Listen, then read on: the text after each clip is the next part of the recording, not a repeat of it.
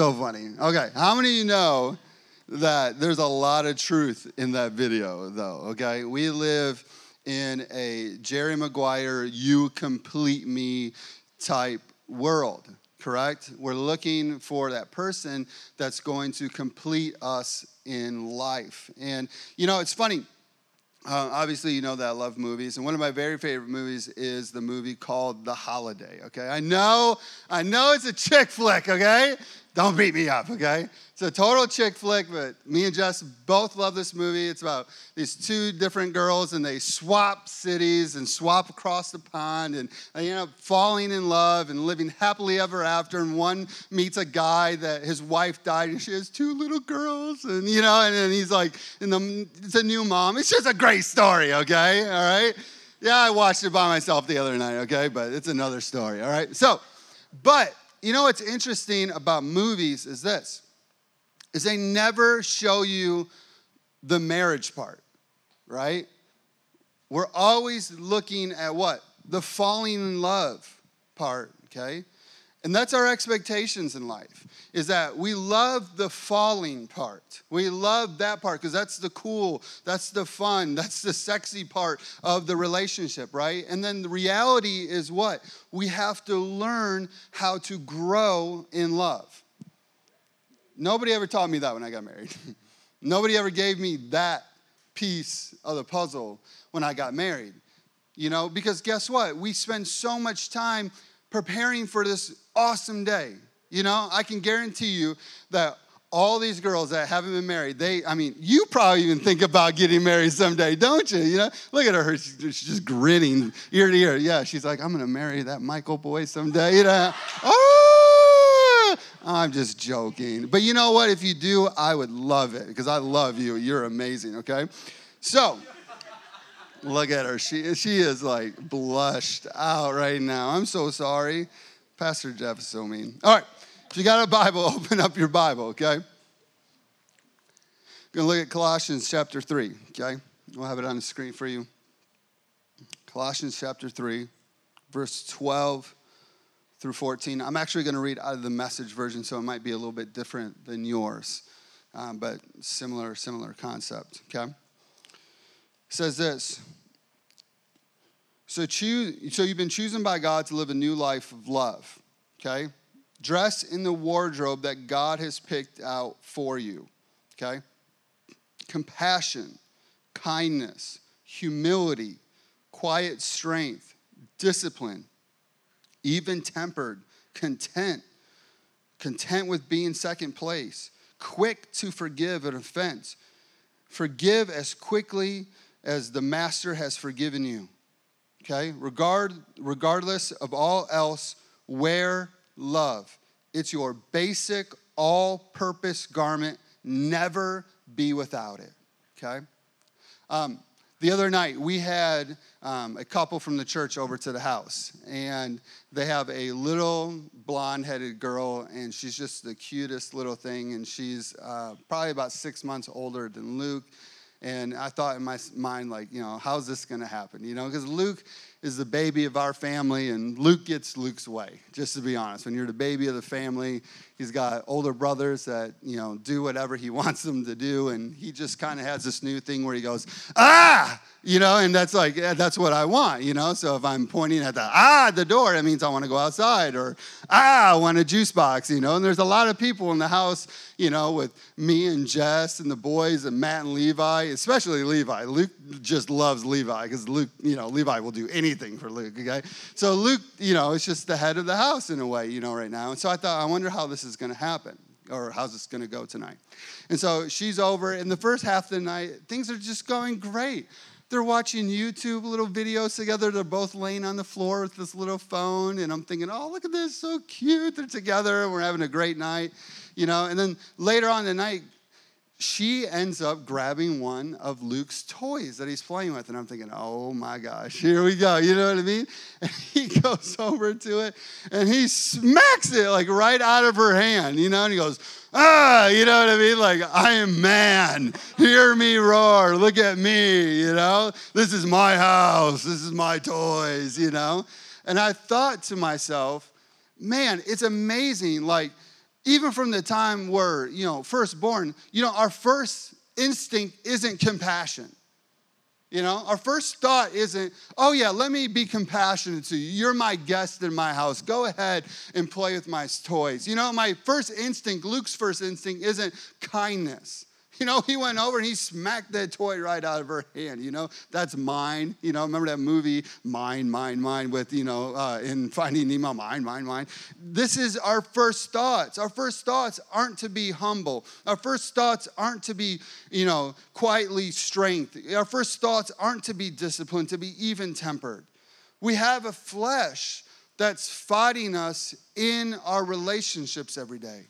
And I think it's interesting because it says to put on these things, okay? Like none of us woke up this morning and forgot to put on our clothes. You know what I mean? Like none of us woke up this morning and thought, I'm not going to go with clothes today, I'm just going to live free. Everybody in the church, they're going to love me for who I am today, Nobody had that thought. We all had the thought this morning, man, I got to go pick out something. I have to put on something. Now, in this verse, it says, we put on compassion. We put on kindness. We put on being even-tempered. We put on these things. But at the end of the verse, because I was thinking about this, like, man, there's a lot of things to put on consistently every day. You know what I mean? And sometimes we can get tripped out on the laundry list, the list that we have with God sometimes. Does it ever feel like that? That I wake up and I'm like, oh, here's my list today, my to-do list with God. But at the end of this verse, I love what it says, to simply put on love. Love covers all these things. If I can walk in love in my marriage, if I can walk in love in my relationships, then I'm going to be compassionate. I'm going to be kind. I'm going to be humble. I'm going to be even-tempered. If I can just put on love, the same love that Christ's given me every single day, then I only have one thing to put on each day. I wake up in the morning, I look to the Lord, and I go, Lord, I'm going to put you on today. I'm going to put on your love, your grace onto my life. Go over with me to book of Matthew, okay? Matthew chapter 6, okay? Matthew 6. We're right in the middle of the Sermon on the Mount. Jesus giving the greatest sermon ever spoken. We're going to look at verse 31 to 34, and then we'll go into chapter 7. It says this, so don't worry about all these things, saying, what will we eat? What will we drink? What will we wear? These things dominate the thoughts of unbelievers. Okay, so Jesus is going, listen, unbelievers, people that don't know me, this is what constantly dominates their mind. How do I get ahead? How do I get to the next? How do I have more? Okay, so he's showing us too a picture to compare ourselves to go, you know what? If I'm constantly thinking about these things, then I have to ask myself, where's my mind? Where's my heart? Where are my thoughts? Because he says, but the Heavenly Father knows all that you need. I love that. I love that the Heavenly Father, a good Father, knows all that I need before I need it. All of it. Every single part of it. Verse 33 says, seek first the kingdom of God above all else. Live righteously. Okay? I love that it says live righteously, meaning that there's a choice in my day to choose to be righteous. There's a choice in my day to love people. There's a choice in my day to be patient with people. There's a choice in my day to delight myself in the Lord. I have the choice. You have the choice. God's a God of choice, okay? And I know that a lot of us go, you know what, and I used to say this to Jess all the time. I'd go, you know what, this is just me, Jess. And her response would be, no, it's not just you. And I go, well, this is how I grew up. And she goes, I don't care how you grew up. You have the presence of God inside of you. You can make a choice to either cooperate with the presence of God or be who you want to be. Some tough love sometimes, I have a good wife, I don't want to hear it at the time. I'm usually pretty angry when she tells me that, I'm not excited about that, but that's the truth. This is what the Bible's saying. You can choose to put on righteousness. And then it goes on to say, and he will give you everything you need. Verse 34, so don't worry about tomorrow, for tomorrow brings its own worries. Today's trouble is enough, okay? Go into chapter 7, okay, verse 1. Don't judge all of the pot-smoking people of the world. This is their verse in the Bible. Don't judge, okay? They're thinking, hey, the Bible's for us too, amen, okay? Don't judge others, for you will be judged. Verse 2, for you will be treated as you treat others. The standard in which you judge is the standard which you will be judged by. What a sobering truth right there. Talk about gossip. Talk about talking about people. Talk about, looking down upon people, judging other families, judging other people, judging other, situations. The other day I was in the drive-thru at Wendy's, and the guy was just rude. Really, really rude. And I quickly wanted to give him a smart comment. And the Lord quickly brought up in my heart, you don't know what he's going through now, do you? And I was like, ooh, all right, Lord. I'm going to hold that comment back here just for a quick second. I hear you loud and clear. Okay? Goes on to say, how can you think that you're saying to your friend, I skipped the verse, okay? All right, verse 3. And why do you worry about the speck in your friend's eye when you have your own log in your own eye? Verse 4. How can you think that you're saying to your friend, let me help you get rid of that speck in your eye when you can't see past the log in your own eye? Verse 5. You hypocrite.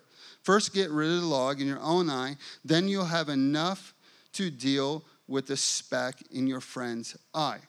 Okay? How many of you know the law of the 20-foot rule? Okay?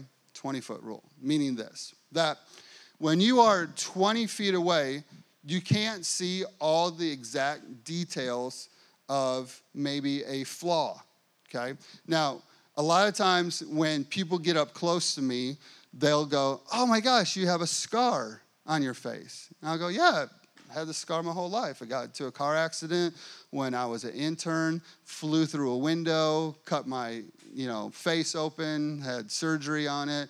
And people will go, well, I can't usually see it when I'm sitting out in the crowd. Well, why? It's the 20-foot rule, okay? When you're 20 feet away, you don't have the ability to see that close, that intimate, okay? But the reality is this, when we are really close, okay, we can see all the minute flaws, correct? Okay? So how is it that we're able to take a speck or to go after a speck in somebody's eye? It means this, that we obviously are close with that person, okay? Meaning that I'm close in marriage. I'm close in relationship. I'm intimately acquainted with you. And because I'm so intimately acquainted with you, I can see tiny flaws in your life, correct? We see all the specks, okay? Now, the reality is this, and I do this in my own marriage, and it's something that I am working on, okay? Is that when you're close with somebody and you see the specks, you typically want to magnify the specks, right? Isn't it amazing how gracious and loving and kind we'll be with other people? But the people that are intimately close with us, the people that we are dealing with on a daily basis, and we see all of their flaws and we see all their specks, we typically want to go, I want to magnify these specks. I want to magnify these flaws. Why? Because I want you to be aware of them so that you will change, right? Isn't that our heart? I want you to change, and I want you to change for my pleasure, because your flaws, your specks aren't bringing pleasure to my life, and it upsets me.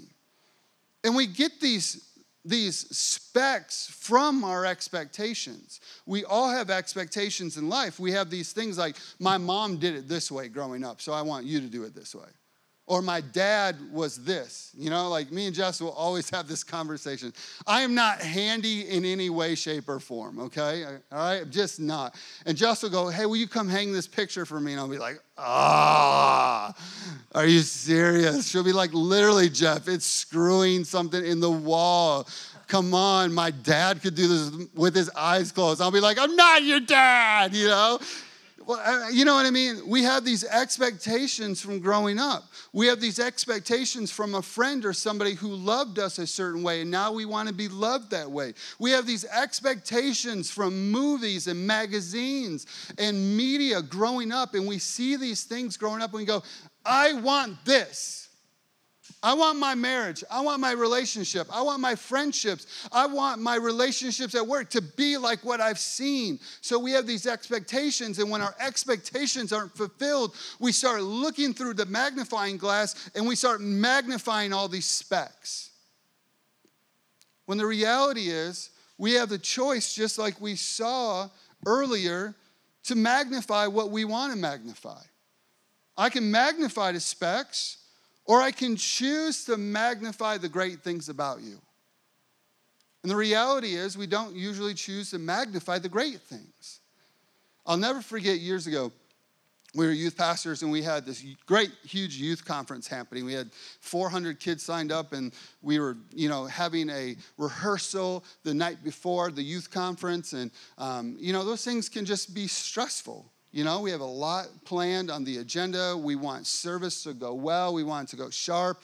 Jess is there with our worship team, and I would come, and we're going through the rehearsal of the service, and things just got tense, okay? Things weren't going exactly the way that I had envisioned and saw, and so I started to push on the team a little bit. I started to press people, started to press individuals. And, when you press somebody, what happens? Pride rises up, ego rises up, you get insecure, you get frustrated, and so you can feel all this tension in the room, okay? And I'll never forget, I just got so frustrated, I ended up walking out of the room, went back to my office, sat down, was kind of like cooling off, trying to think through, like, am I pressing for no reason? Should I continue to press? What should I do? And then I walked outside. I love being outside. Like, that's a great place for me and the Lord. Like, whenever I'm super upset, I'm going to go on a walk. Like, the other night, I was in a random field in Morrow, and I was thinking, oh, my gosh, either God's going to protect me or something's going to eat me out here, It's the middle of the night, Well, so I walk outside, and there's a different entrance into the room. And so I walk into the youth room, but it's behind this huge black curtain that we have. And I can hear Jess on the mic. And Jess is going, hey, I know that you all want to kill Pastor Jeff right now. You know what I mean? That was the thought. We know you all want to just murder him right now, okay? But she said that, she goes, but I want you to know that he is such a great pastor. He sacrifices so much for you. He puts so much time, so much energy, so much love, so much prayer. He loves you like his own kids. He would do anything for you. And because he's that great of a pastor, we're going to do what he wants. She magnified something great in a moment of chaos. And I'll tell you what, she didn't know that I knew that I heard that. But I heard that, and guess what it made me feel like? It made me feel like a champion. It made me feel incredible. In life, we have the opportunity to magnify the great things about each other. We have the opportunity to encourage each other and see what is great in that individual. Instead of being so close and just going, man, these are all the things that you fail in. How about the things that you are incredible in? I'll tell you what, I know this personally. Know it. And it's so hard, and I fight with it all the time. But I know that I can typically encourage somebody into victory versus discouraging them into victory. Have you ever discouraged somebody into victory? Never. Ever. You always encourage somebody. And when you encourage somebody, it brings this strength and it brings this confidence. And guess what? A lot of times the things that they're failing in, they end up finding victory in because they found a new confidence. They found a new strength, okay? Go with me, Ephesians chapter 5, okay? Ephesians chapter 5, verse 21. This is a passage of scripture you hear at weddings all the time. sometimes, not all the time anymore. Sorry. Here we go. Verse 21.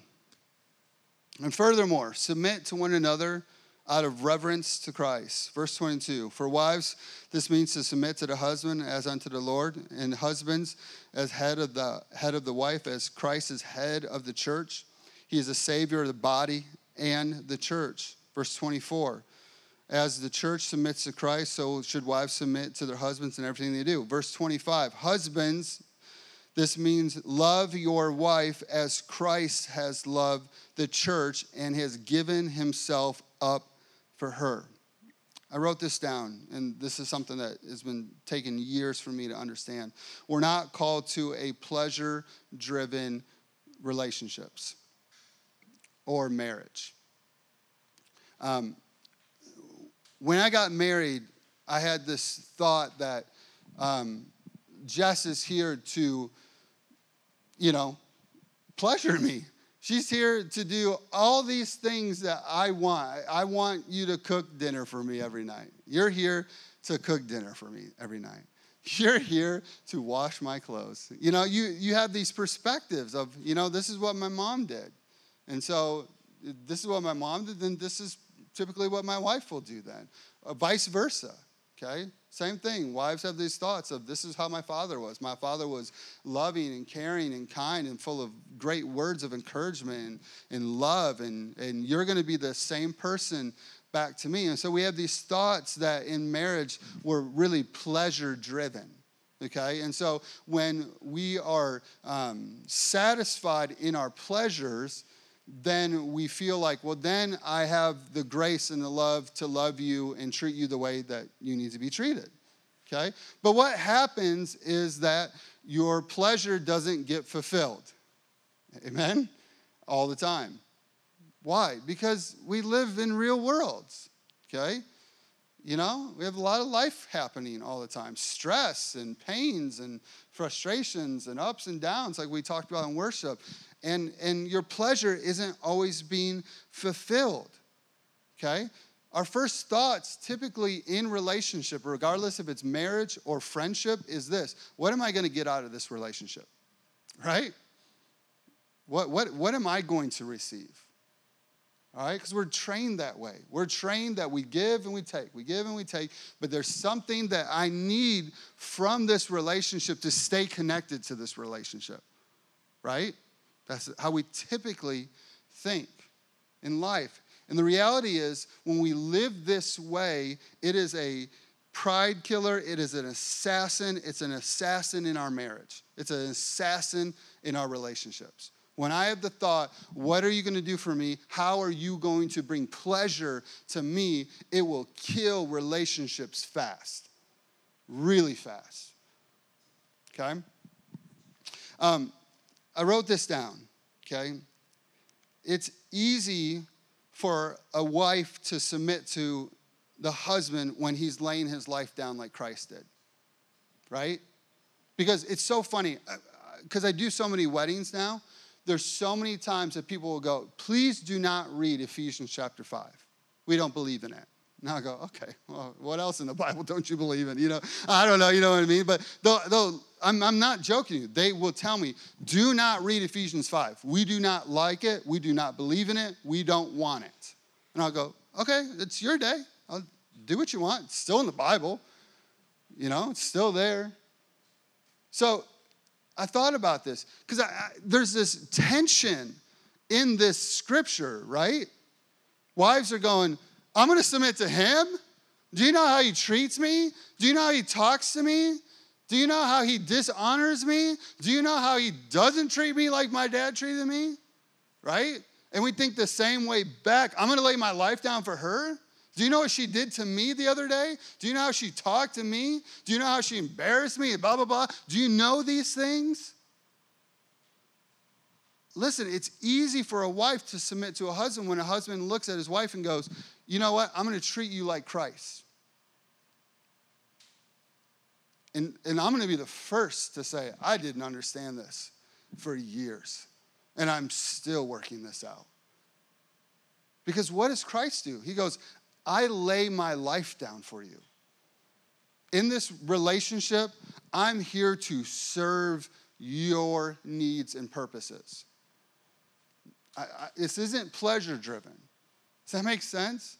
Like, did you ever think about this, that like when Jesus went to the cross, like he didn't go to the cross with the thought of like, I'm going to forgive them and then they're going to be perfect and they're going to love me perfectly and we're going to have perfect relationship. He knew every day of your life. He knew when you would dishonor him. He knew when you would turn your back on him. He knew when you wouldn't trust him. He knew that the relationship wouldn't be right continuously.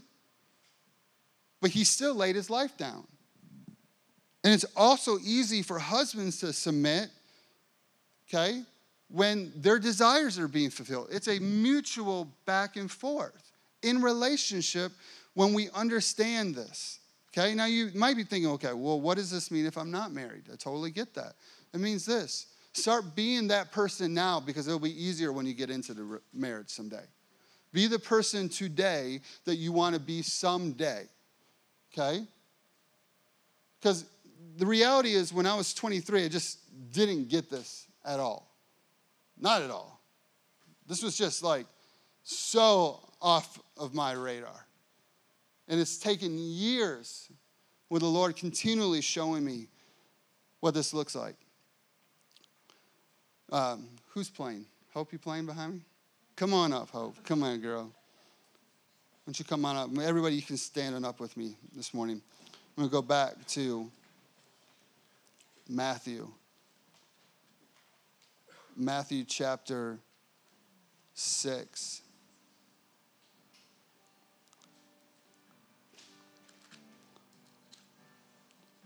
Matthew chapter 6, verse 33. Seek first the kingdom of God above all else and live righteously, and he'll give you everything you need. Last thing we need in a relationship is the understanding that nobody is going to fulfill you other than Christ.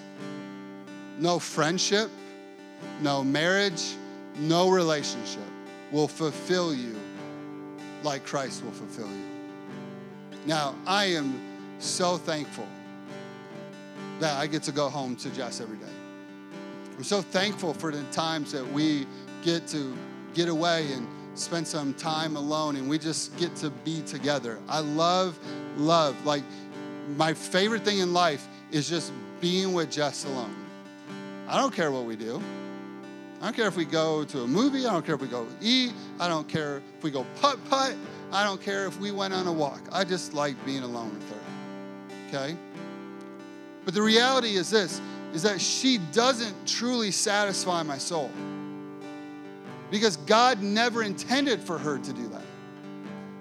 God never intended for me to fulfill her soul. God never intends for us to satisfy by somebody else, another relationship. And so when we have these expectations in life, we can get really frustrated really quick. We can go, why aren't you being a better friend? And your friend can look at you and go, I'm giving you the best that I am. But you're expecting more.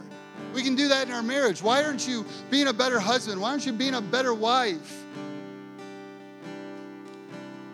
It's just sometimes I think we got to look in the mirror and go, okay, am I really letting Jesus fulfill Matthew 6:33 in my heart?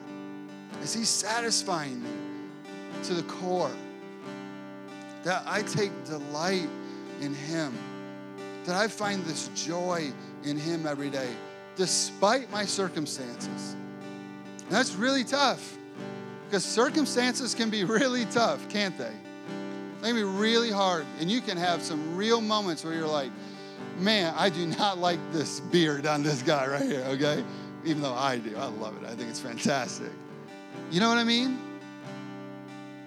But when Jesus is satisfying our soul, that's when I can start walking in love. That's when I can lay my life down. That's when I can choose to magnify the good things. Amen? Why don't you grab a hand of somebody next to you? Let's just pray today. Let's just pray that God satisfies our souls, number one. But that number two, let's just pray that we get this in our hearts. We get this in us.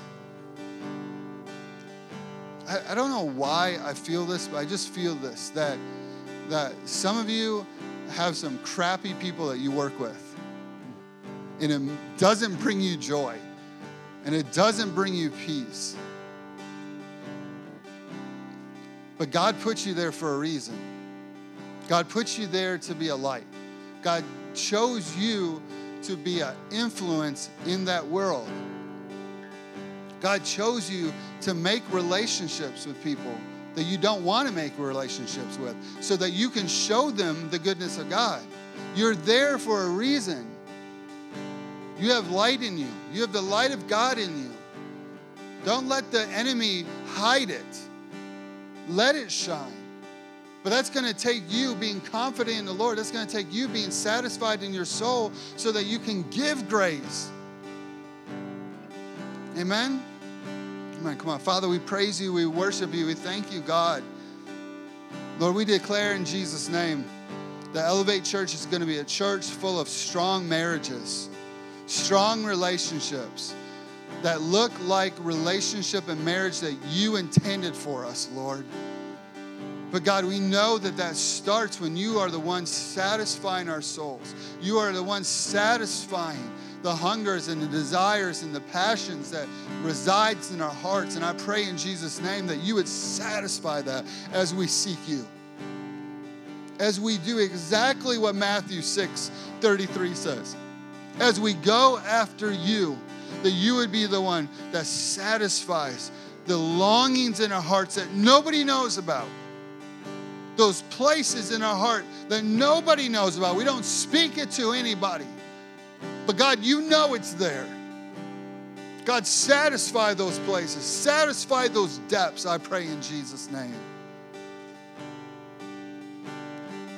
And then in turn, God, we will be the people you've called us to be in our marriages, our friendships, our relationships at work. That we will show people your goodness, your favor, your blessing in Jesus' mighty name. Hallelujah. We love you. We love you. We love you. Amen. Amen. Amen.